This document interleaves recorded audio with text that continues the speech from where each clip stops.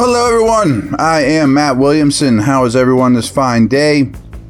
I want to talk Cliff Kingsbury here a little bit right off the bat.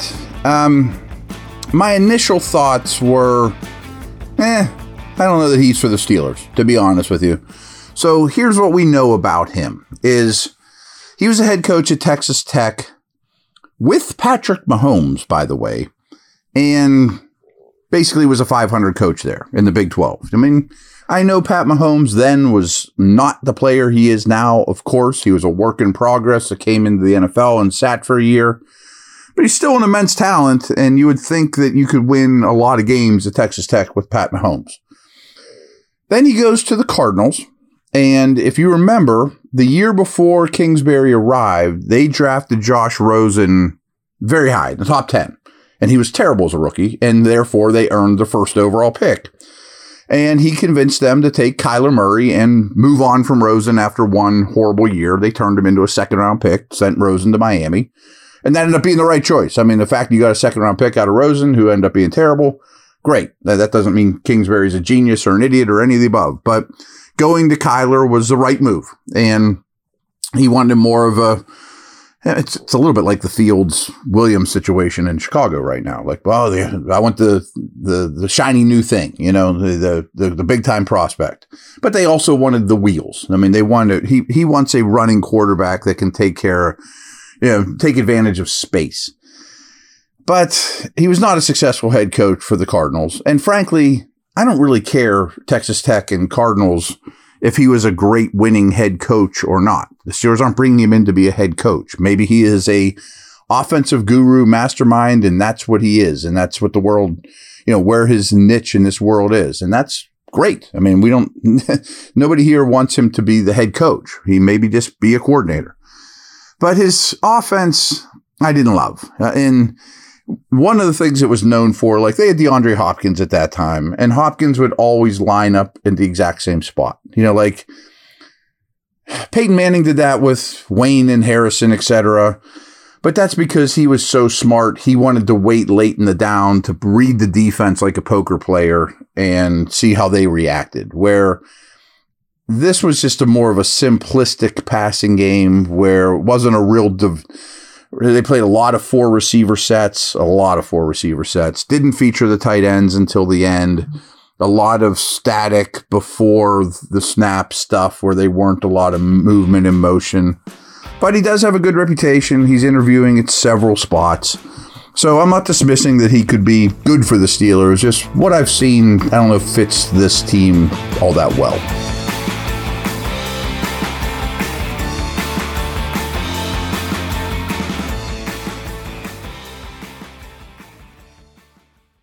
Folks, with the NFL playoffs here and the NBA season in full swing, BetOnline has you covered with all the up-to-second odds, news, scores, with additional odds, lines, and trends and info on both desktop and mobile. You can access the world's best wagering information anytime. Head there today to get into the action and see all the updated odds. Remember to use our promo code BELIEVE, BLEAV, all caps, to receive a 50% welcome bonus on your first deposit. BetOnline, where the game starts.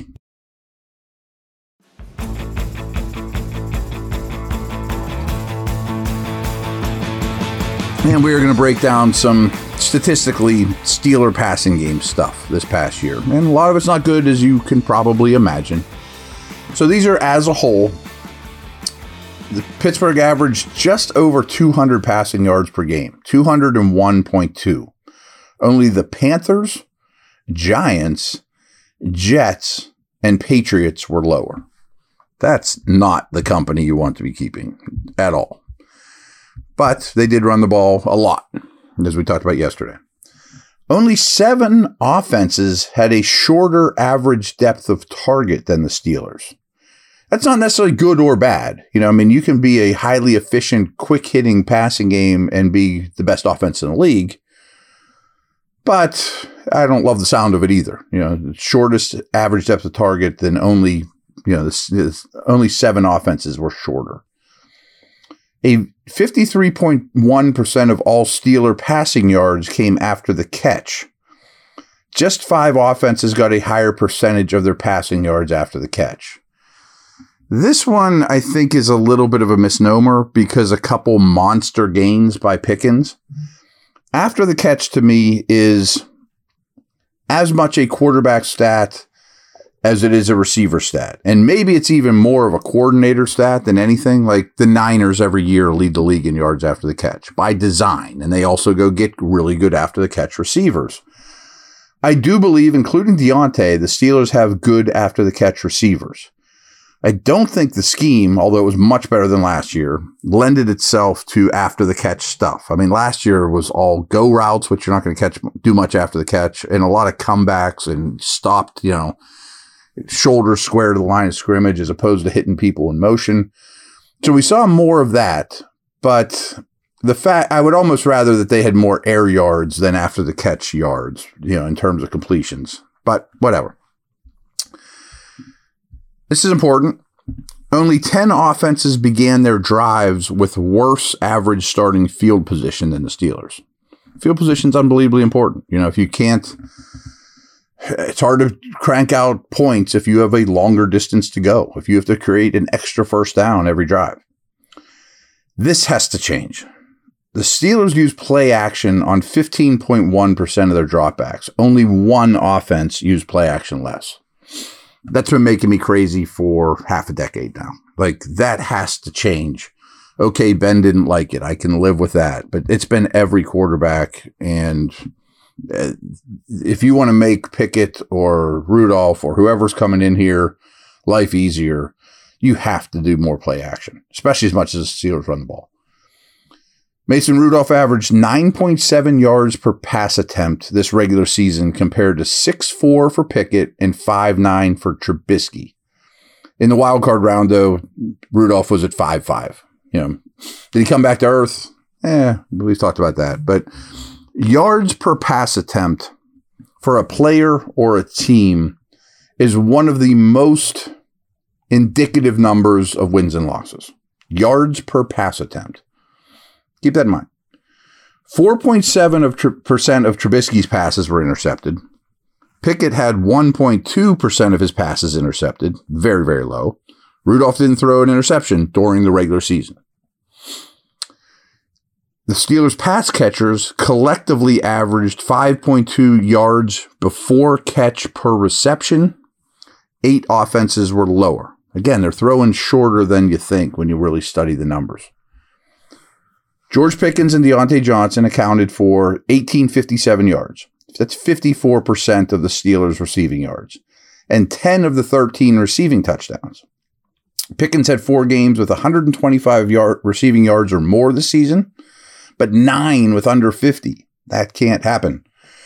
Pickens 111 or 1140 receiving yards were 16th most in the league. Johnson figured to finish the regular season with a touchdown catch in 4 of his final 6 games. Remember when he was allergic to the end zone? Not true anymore. 223 was Johnson's 5th straight season with 50 or more receptions.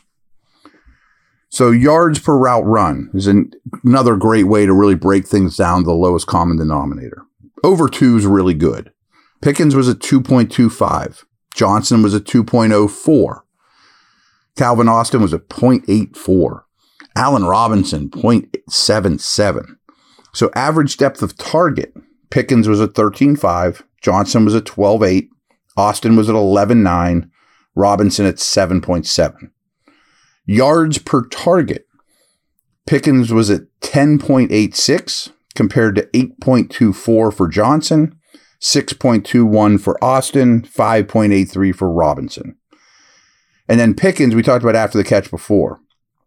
Per reception, he averaged 6.6 yards after the catch, compared to 5 for Johnson, 4.4 for Austin, and just 2.1 for Robinson. He's not a good receiver. Okay. 57 wide receivers were targeted at least 75 times this season, including Pickens and Johnson. Pickens was 11th in average depth of target, so the team was low, but he was high. Johnson was 18th. Also, those guys were getting downfield. They're doing their job. Johnson was 25th in targets per route run, and Pickens was 44th. Pickens was 18th in yards per route run, and Johnson was 28th.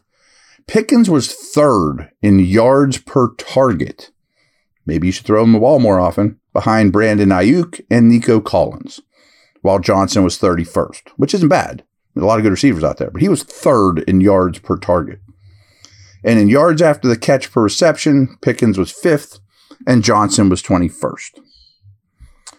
Let's wrap this up with a little bit of Freiermuth stuff.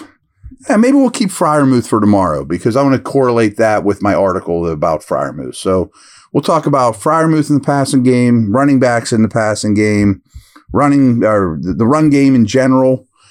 And we got lots of stuff to talk about. I'm assuming we will have more offensive coordinator news here coming forward. So that's a wrap for today. Thanks so much. We were presented by Bet Online, and we thank them for their sponsorship as well. So take care.